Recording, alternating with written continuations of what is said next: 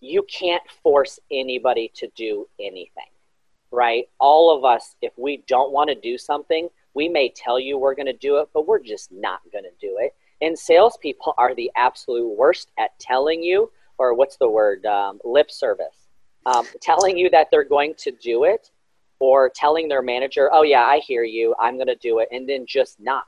So what we did, and we learned this, it didn't take us long, thank goodness, but what we learned is out of our team, there were also early adapters within the sales team that love to try new things. And then there were some of those, I don't want to say more seasoned, because even some of my seasoned veterans were the early adapters, but there are some people on your team that I've always done it this way. I don't need your new stuff. Like, I'm successful. I've made several $100,000 a year for the last 20 years. This is how I've always done it. You can take your technology and put it to the side.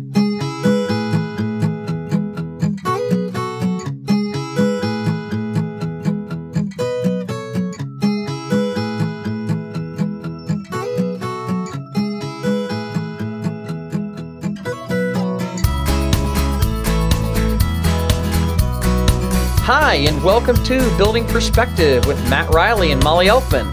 We're here to bring value to you and your team by exploring all things sales and marketing related. All from different perspectives. All right, and welcome back to another episode of Building Perspective. And as always, I am joined by my co-host, Molly Elkman. And we are diving in, which is my favorite word. We are diving in, and we're going to be talking about the payoffs of early adoption with our guest, the one, the only, Chris Hartley of K. Hovnanian Homes. Chris, welcome to the show.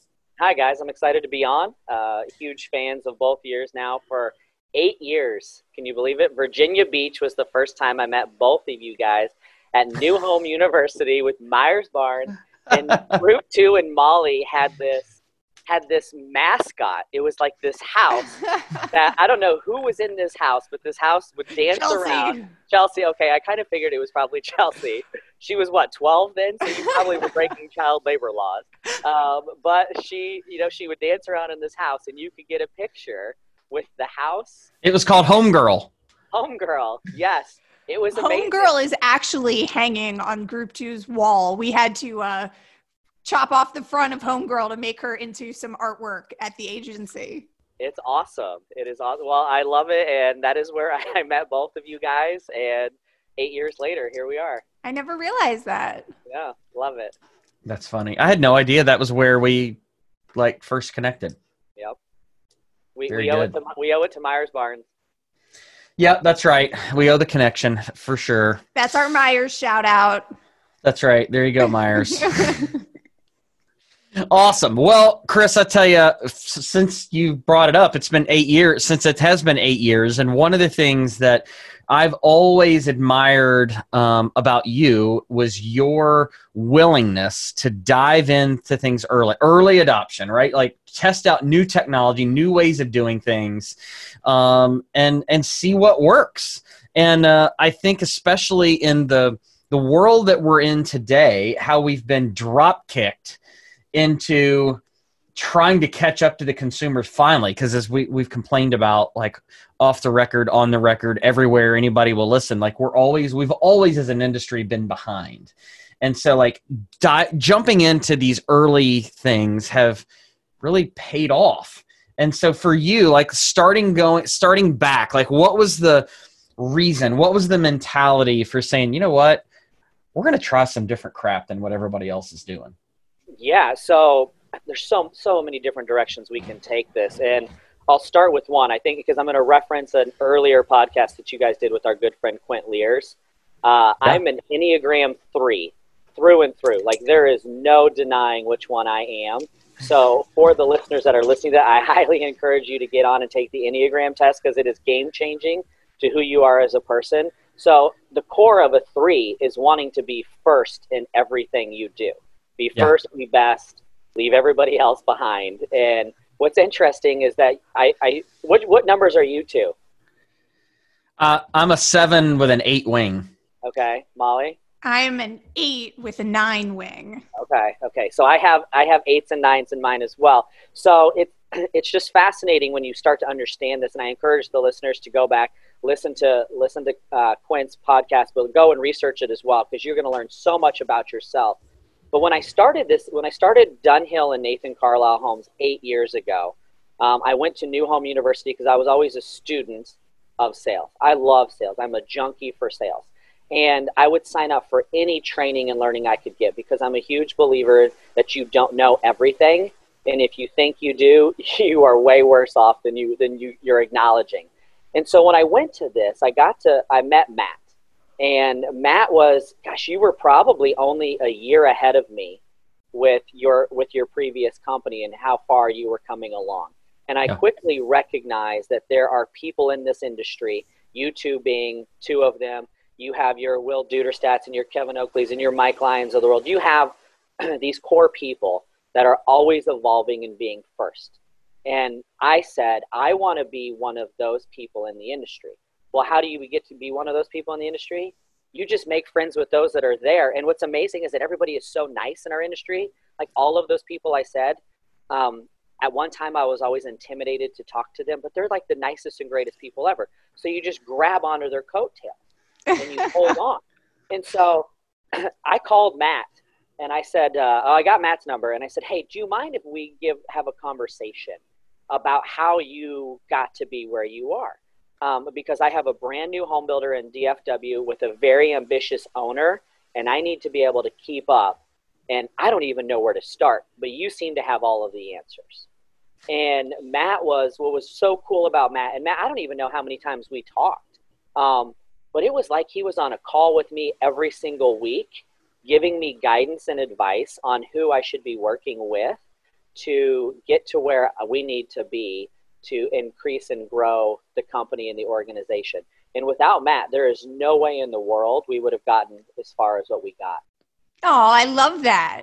So I think it's funny because you are so humble, and I love that about you. But I love how you talk about like grabbing onto people's coattails, because the truth is so many people learn and grow from your relationship, and they're probably trying to learn from you. And I think it's very nice and refreshing to see that. One of the things that Matt and I talk about is, especially right now, you can't hide your new home sales and marketing dorkiness. And like when you're obsessed with it, it's not work. And, we'll send each other articles. And there are a lot of people in the industry who they live and breathe for this. And I think that's like part of what really makes you stand apart is this is not a job for you. Like this is a passion, and you're always reading and learning, like you said. So I think that comes across in everyone you interact with. Yeah, I really appreciate that. Well, and it goes back to my initial conversation with Matt, because there's a lot of opportunity, and you two especially, and you guys said this at the start of the pandemic, is that it is your responsibility to educate people as much as you can for free, right? There are a lot of people that tried to monetize this mess up front. And I get a lot of questions from people, some in the industry, some without, is why don't you just start your own organization, or why don't you charge to tell people your story or what you learned or the advice that you're given? And my answer is so simple. And it goes back to Matt Riley didn't charge me 8 years ago. And if it wasn't for Matt, I wouldn't have gotten Dunhill Homes. And what's funny is the outcome that he had with Royal Oaks and selling it to Mattamy, right, Matt? Was it Mattamy? Yep. Was the same as what I had with Dunhill Homes, ultimately exiting with a $65 million sale to TriPoint Group. Matt was just about a year ahead of me in everything. So I had somebody to watch and follow along the way. And luckily, he's such a cool dude that he allowed me to do that. I'm going to have to fight you on something. What's Uh-oh. that? I am already Matt's biggest fan. So that position is this is quickly becoming my favorite episode of all time. Matt is actually blushing right now. Like his whole face is like he doesn't even know what to say. I think I don't handle compliments well. But if you look at it though, it was so simple because we got on the phone and Matt told the owner of my company was Richard Dix. He said, Richard, look, I'm going to tell you exactly who you need to work with to get your company exactly where it needs to be. You just need to get out of Chris's way and let him do it. And I was very fortunate to have an owner in Richard Dix that said, I'm going to give you the ability and the budget to make it happen. Just make me a lot of money on the way. And I did. And it was because of Richard's ability to let go, which, as you both know, it is so hard for an owner or a president or a CEO to let go of the purse strings and let somebody else take it. But we had a saying at Dunhill Homes, and it's something that you guys will know too. It's not a new saying, but it was out national the local and out local the national.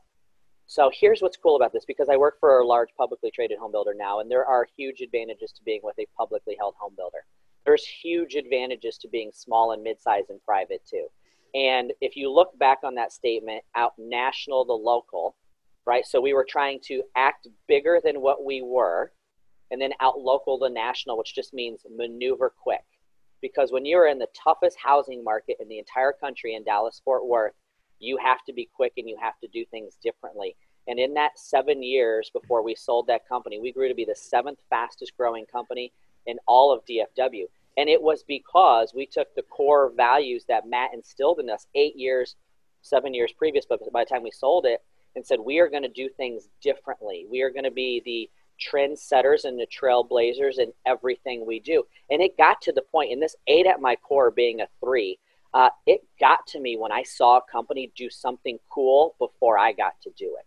And so that's the competitive nature inside of me, is say, wait a second, why is there somebody else doing something that we should have been asked to do? And so we very quickly got a reputation in home building to, if you want to launch something, go to Dunhill and Nathan Carlisle Homes first and see if you can launch it there, because if it works, Chris has an extremely big mouth. He's going to share it with everybody. And that's the same with Lasso and InterNow and Atlas. I mean, the list goes on and on about the people that helped me get the company to where it needs to be. And when I say people, if you think about it, all those people work for companies, but if it wasn't for the relationships, the core relationships inside of those organizations, I wouldn't have been able to get the organization to where it needed to be and have a really strong supporting cast in Lindsay Bryson and Melanie Clark and Ingrid Prince. I mean, those 3 girls there believed in the mission, and we did everything we could to support each other to get us where we needed to be. It was a lot of fun. So what you're saying is, in order to be able to be an early adopter, you have to have a core level of buy-in from the people within the organization, above you, that are going to support it by writing a check, and the people around you that are going to help implement said early adoption of whatever. And everyone knowing first and foremost that we're going to try a bunch of things. We're going to have to change a bunch of things. And there's also going to be a bunch of things that don't work. But when we do hone in and find the 1 out of the 10 that does work, it's going to be a home run, and we're going to lead the pack. And what's really interesting, and I do want to point it out, because you mentioned that the Dallas-Fort Worth market is a really challenging market. And I think a lot of people will look that are outside of DFW, look at that and go, a challenging market. It's huge. Have you seen the number of transactions that happen and the number of permits that are pulled on an annual basis there? And that is definitely an outsider's thought and opinion, because in a similar market, now Dallas was much larger than Raleigh was, but in the sense of people look at the Raleigh market as well, where I was or am, and say, well, that's a really great market that you're in. Yeah, well, it's also one of the most, right behind Dallas, competitive markets in the nation. And so to be able to execute and do what you've done in one of the most competitive markets, if not the most competitive market in the country, is incredible. So, yeah. Yeah, I appreciate you saying that. And it's, when you look at DFW, yes, everybody's always like, oh, things are so good there. You do 35,000 new homes a year. Yes. I mean, there is a saying that says, God bless Texas, and I'm not from here, so I could understand that statement. But we are very fortunate in the sense that we have employment records that are through the roof. And we are one of the highest locations in the country for 6-figure jobs and so on and so forth. But with that brings every national home builder that you can possibly think of. And what's interesting, though, is that of the top 10 home builders in DFW, most of them are privately held. But you have D.R. Horton here in DFW that does 6,000 homes a year. Lennar that does 4,000 homes a year. I mean, you know, we'll do here at K. Hovnanian, we'll do 550, 600 homes this year, and we won't even be in the top 15. So that's Right. what's amazing about that. You put that anywhere else in the country and you're number 1, 2, or 3. So it is competitive, not only amongst the privates, but the publics as well. And you are right. You have to have buy-in. And to kind of sidestep this, where that buy-in is going to come from, and you said this, and our friend Kevin Oakley said this too, because we did work very closely with Do You Convert the entire time. And hats off to them for helping us with our online sales program, and Kevin and Andrew over there. But Kevin is very specific when he says this, and I want the listeners to listen to this very closely. The only way you're going to be able to do anything new is to already have a budget set aside to do it. And this budget is called a research budget. And with Kevin, it was a non-negotiable 5% of your budget at minimum was going to go to trying new things. And I ended up geeking out so much about the research budget that we got that thing to 10%. And that research budget, having that money set aside, I never once had to go to Richard Dix, the owner of the company, and say, hey, I want to try InterNow, or I want to try Atlas RTX at a cost of $5,000 a month, and ask permission or have to cut something else that was valuable to our business. The money was already there. So rule number 1, if you want to be somebody who is going to take your company to early adoption, is you need to get a research budget in place, because you need to be able to have dollars in place that you don't have to ask for the use. And that's huge. That is huge. Line iteming for R&D, right? And also content, like those two things. And I know we're not talking about content today specifically, but it really is part of an early adoption perspective of you've got to have the content to be able to dive into new technologies and new ways of doing things. But yeah, so rule number 1, have a budget for R&D, have a budget for, you know, the content creation side of things for sure. Mm-hmm. For sure, yeah. For sure. Earlier you said, you know, you used the word trailblazer. And I think, you know, Chris, we've talked about this before. In order to really be a trailblazer, you kind of have to get comfortable failing sometimes and making the wrong choices. And I think, you know, having that budget aside is to really, like, I don't want to say play with or experiment with, it gives you that room to not always get the answer right. And I think that that's really important, because even though people talk about failure, they don't always share their failures. And I think that that's something that, you know, you're not going to get it right 100% of the time. And I think true trailblazers know that, because you're trying new things. Yeah, you nailed it. And, you know, I was very fortunate that Richard Dix he's one of these, there are those people in the world that can have 1,000 good ideas a day, right? And this gentleman was one of those. And maybe 2 or 3 of those would be pure genius and multi-million-dollar ideas, right? But the majority of those were, you would look at the man and just shake your head like, what world do you live in, right? And so that's the same thing with somebody who's trying to be a trailblazer. Now, what I always struggle with, and this is because I am a 3 at the heart and I'm so hard-headed, is I needed to be surrounded by those people that would slap me in the face and say, it's time to let it go. Like, your thought or your idea that you were right is not working, and we need to move on. Because I so badly wanted to prove that I was right. And having those people on my team to say you weren't and listening to them was key to the success. Well, that's the big differentiator between long-term success and long-term failure, is really being decisive and being able to make that quick pivot and change when something isn't necessarily working the right way. So, you know, I think even surrounding yourself with those people, knowing that you needed that, I think is a huge deal. And I think we all need that. What I dare say, rule number 2. So rule number 1 is budget for it, right? Dare I say rule number 2 could be able to pivot quickly? Oh, absolutely. I mean, you look at that, and it needs to be rule number 2, because you can live and die by a bad decision or a good decision, right? But if you hang on to a bad one, you are going to continue to, what's the saying, throw good money after bad.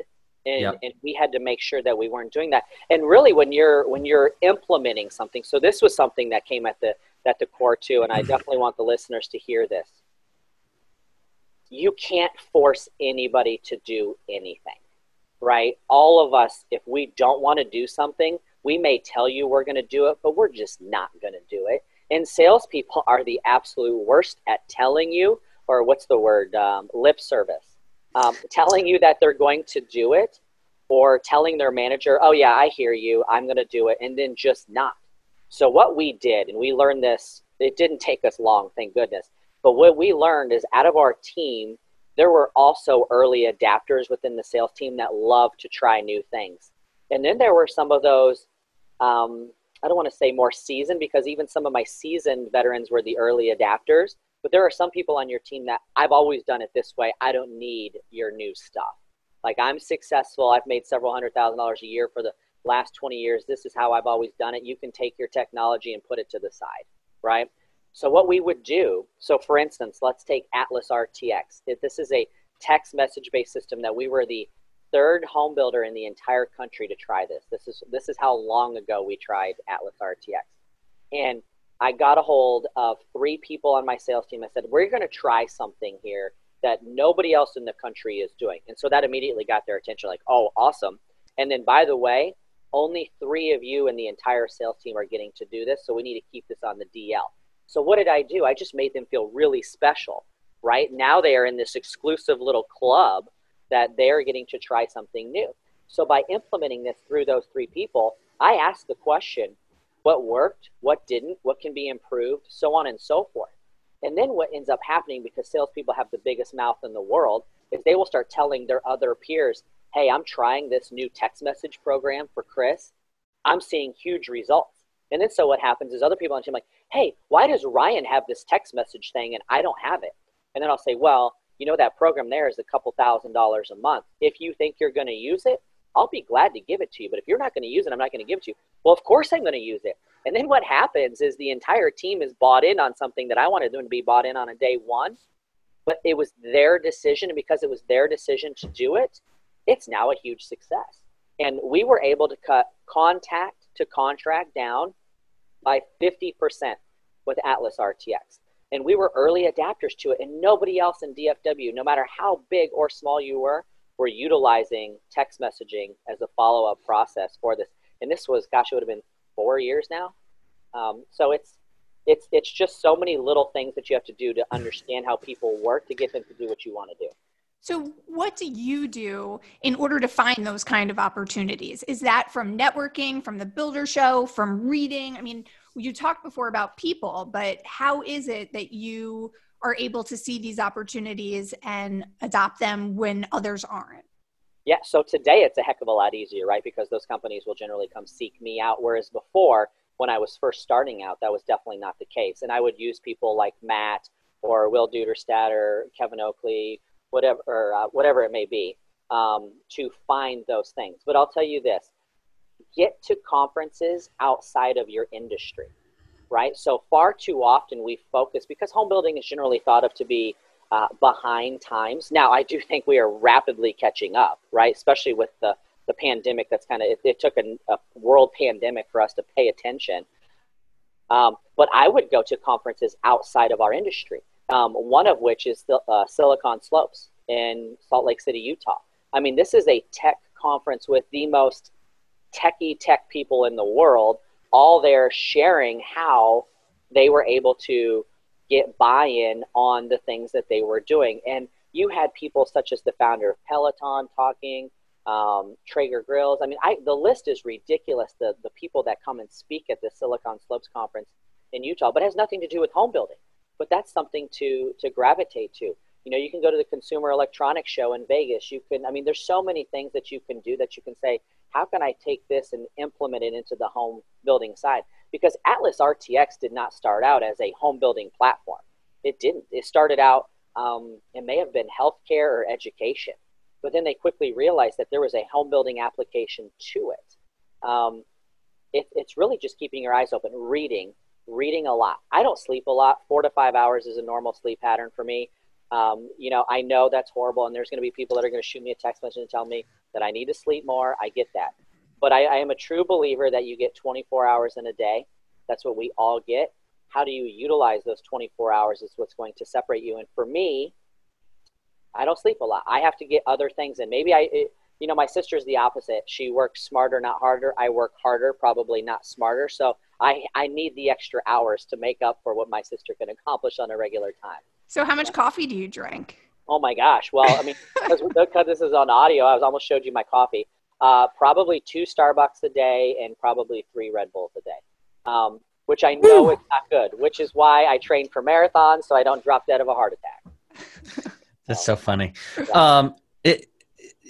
First off, the very scientific word you used was techie tech people. That's a very scientific explanation for that particular person. I'm going to quote that later for some reason. But, you know, understanding where to pivot, I think one of the things that people get caught up in is when they invest in something new. It's like they're in it for life. Like and that's a conversation I'm sure that you've had with people too, Chris, as well. But it's like, okay, well, we're using this. Is it working? No, it sucks. We hate it. Well, then stop it. Like, stop it. Change. Do something different. It's like, well, we're already invested in X. Well, guess what? That is a sunk cost. That is economics 101, business 101. That is a sunk cost. You've already spent that money. You're never going to recover it. And continuing to use something that doesn't allow you to operate at your full potential is literally costing you more money. And you start looking at what is the opportunity costs for continuing to use crappy technology, and not even saying technology, but something that people aren't actually using. It can be the best piece of technology ever, but if you don't get people on board within your organization to use it, it's all wasted money. It's all a sunk cost, and the opportunity cost of not switching gears into something else far outweighs the money that you've already spent on said tool. And that even can apply to people sometimes too, right? No, I mean, you nailed it. I'm looking at this from 2 different avenues. One, you have a system that no longer works, or you have a technology that people just happen to stop using. And I've had that did work and does work, but for some reason, because salespeople are salespeople, they may just stop doing something. A great example to the second part is BombBomb video emails, right? We were one of the initial adapters to BombBomb video emails. Huge response to these, right? Nobody else in the marketplace was doing them. The sales team loved it. We were running contests. We were running competitions to keep them fresh. Who can do the coolest BombBomb Halloween video? Who can do the coolest spec home video? Whatever it may be. But over time, as we started adapting more stuff, more technology into our business, BombBomb video emails started falling off. We were spending $700 a month as a division on a system that fewer and fewer and fewer salespeople used. So as you're saying, we had a great technology, but we were spending hard cash on this that the team just found something else more valuable. So we were holding on to something that either I as a manager needed to re-engage, or I needed to let go and recognize that something else was taking over for it. But on the flip side, same thing with, let's say you have an awful CRM system, and gosh, starting a company from scratch, we had several. And that was the number one complaint, is because we would get purchasing to say, well, the CRM is already built into this system that ties into our system, so the sales team needs to use it. It doesn't work. It's not built as a CRM system. So no, we're not going to use it, and we are going to use something that's going to be better for that. So, and if we're not selling anything, we don't have anything to estimate. Right? That's so true. I mean, you nailed it. So, and this goes back to, and maybe this is a very arrogant way of looking at things, but coming from the sales side, I'm just going to say it. I believe that everything starts and ends with sales. Now, construction will say that, purchasing will say that, so on and so forth. But I believe that if you are not a sales-driven organization, you are always going to be behind. Because if you're not selling, you're not building, you're not closing, you're not generating revenue. And we need to make sure that the sales team is the ones that are able to push the early adoption onto things and get the items that they need. We always said that the home building company was a three-legged stool. It was sales and marketing, construction, and finance. And without any of one of those three, the whole point of a three-legged stool is that literally you take one of the legs out from under and the whole thing falls over, right? And so sales and marketing has to lead the way, but each department, those are the three pillars of the company that make it go. And with what you're using, if it doesn't line up to optimize those things, then none of the rest of the stuff matters at all. Yeah, no, you're absolutely correct. And I am very fortunate here in switching over here recently to K. Obnanian. We have a phenomenal purchasing department here. And the gentleman actually just knocked on my door while we were doing this and said, hey, let's chat because I want to get your sales team the best tools to sell the most amount of homes. I mean, how cool is that you have a purchasing team that says, hey, we recognize that we need to limit the number of options, but I want to make sure that you have the best options to be successful. And that really works from having a respect amongst all the departments. Although I say it's all about sales, I do recognize that, we can't sell anything if purchasing doesn't set it up for us first. For sure. It's a good point. There is something else that I want to say here, and I actually came up with this, and I'm trademarking it, which is why I'm bringing it up again. Totally. You're breaking up, Chris. I'm sorry. What are you saying? Totally not trademarking it, but I did a webinar with a company called Runway, and Runway has 95% of the home building business in Australia. It's amazing, and the girl that runs it and owns it, her name is Nicole Godfrey, and I love talking to her because her voice is so cool, and she calls me mate all the time, right? It's just fun to talk to her. But I did a webinar with her, and it was about leveraging technology for builders and developers, which is something that we don't typically look at. And Tom Walliver was the host of this webinar. And during that time, we were talking about, he mentioned how there are some people that are just sitting back on the sidelines hoping that this virus goes away so they can get back to business as usual. And then there are those people that are adapting to the new norm. And I got to thinking about it, and I said, okay, well, there's actually 3 A's here. We call them the triple A's. You have those that are going to avoid technology and everything around you to go back to the way things always were because they're comfortable being there, right? So those are the avoiders.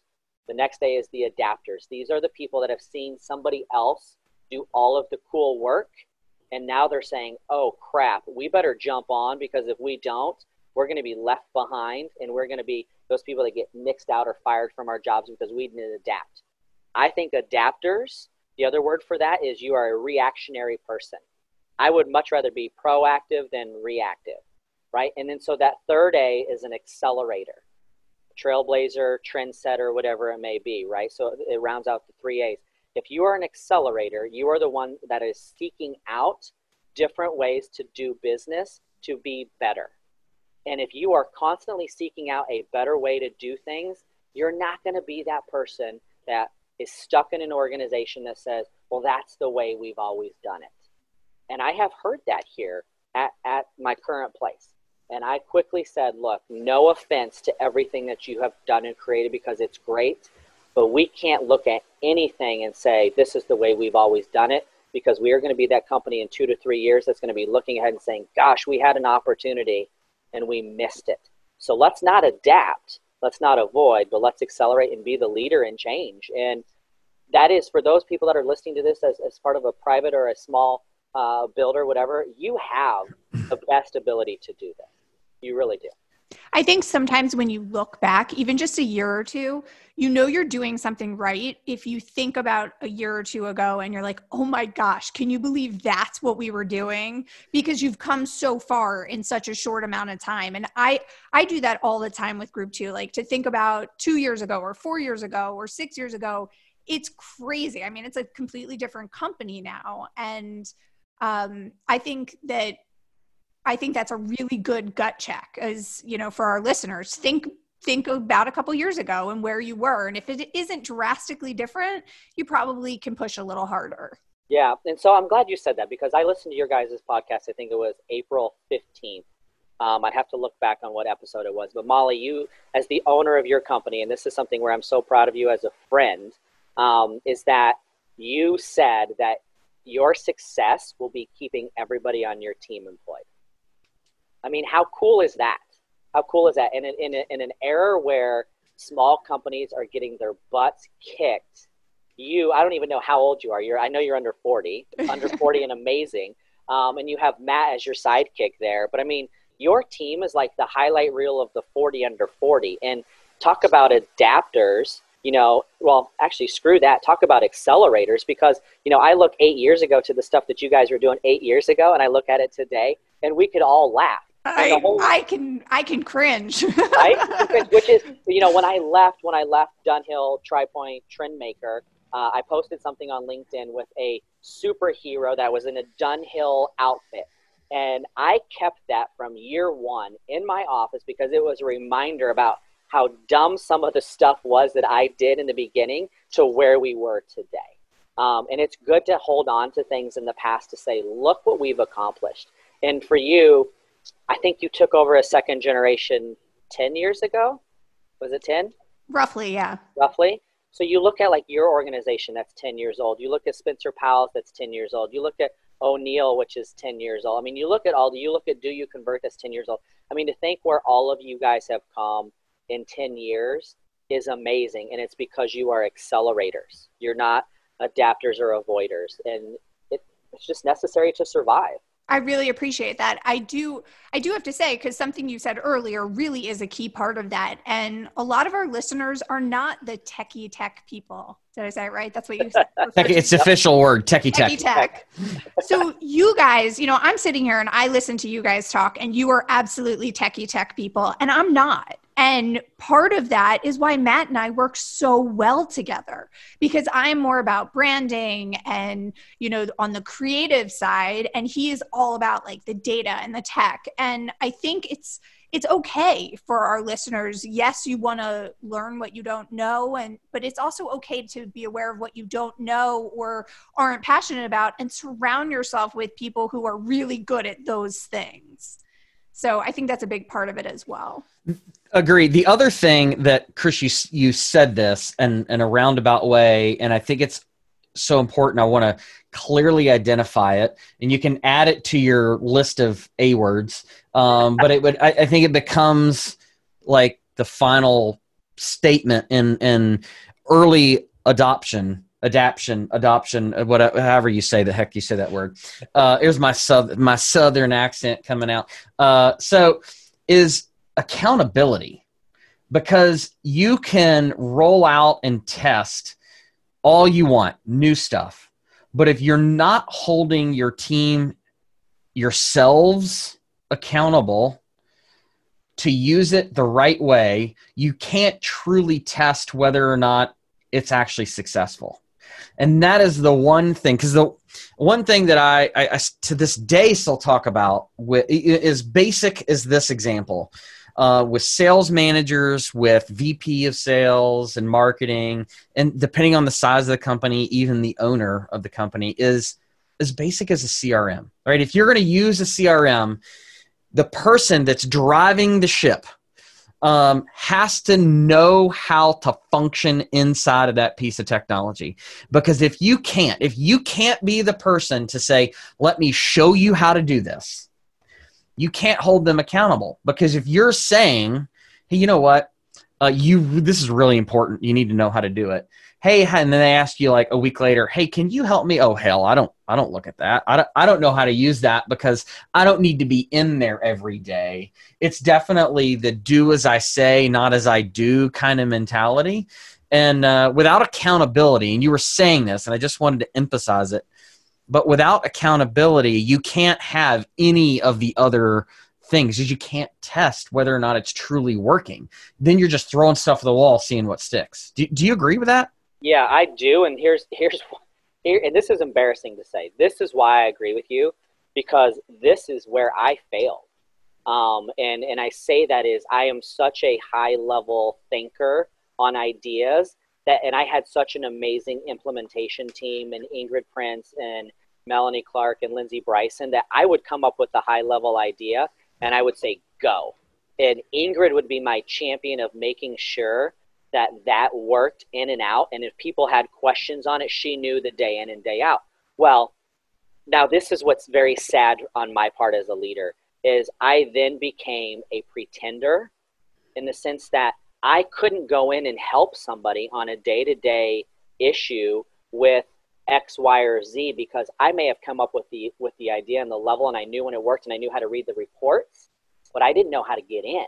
And it was one of those things. And I happened to know that I was leaving the organization, so I knew that it wasn't going to be a core function of me learning. But one of the things that I loved about starting someplace new, and I love that you brought this up, is I said, never again am I going to allow myself not to know how to do everything in the company.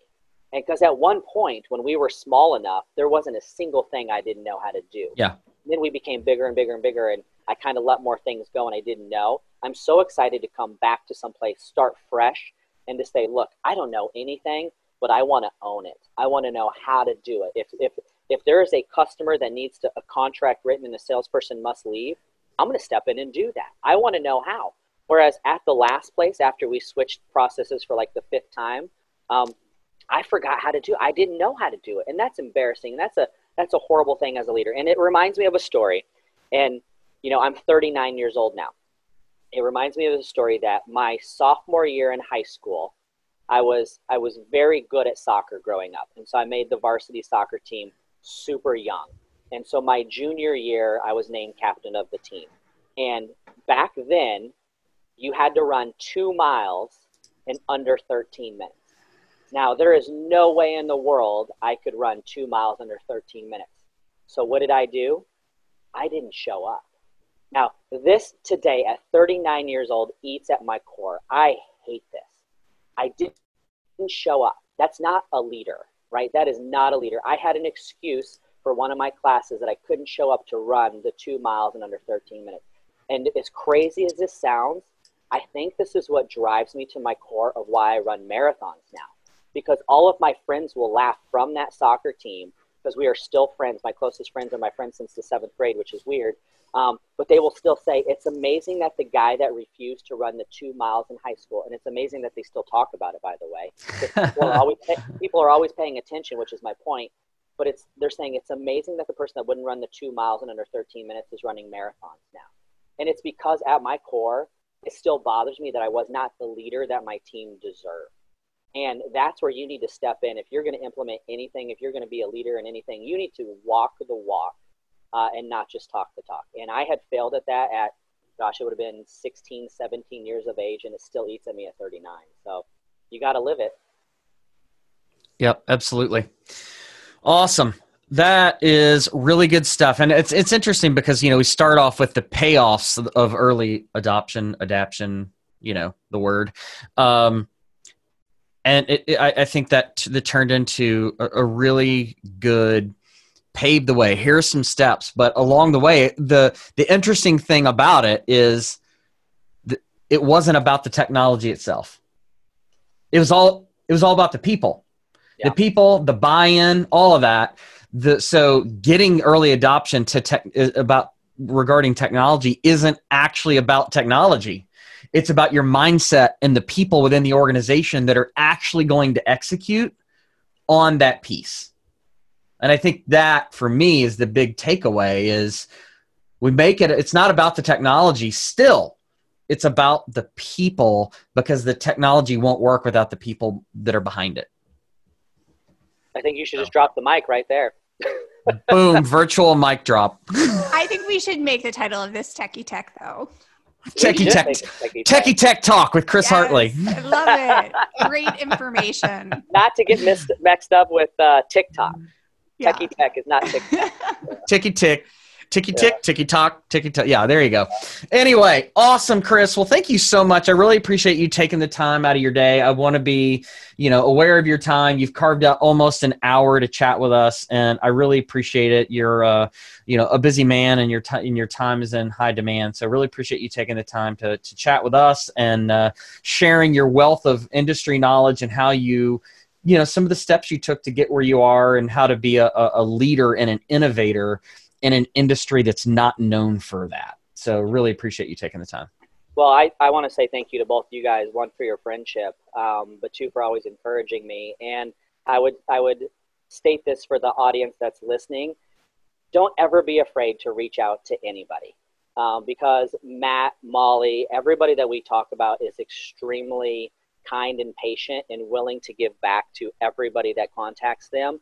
And it's amazing. Whatever webinar I do or whatever, I get a ton of text messages saying, hey, you have 5 minutes where you can talk to me? Of course, because I believe, just like the two of you believe, that we have an obligation to give back. And because of that, your careers are wildly successful, and I'm going to work really hard to keep mine going in that right direction too. So just thank you for your friendship, because you guys do inspire me and motivate me daily. So thank you. Thank you. You're Thank the you, best. sir. Thank you for being on. Thanks, Chris. Thanks, guys.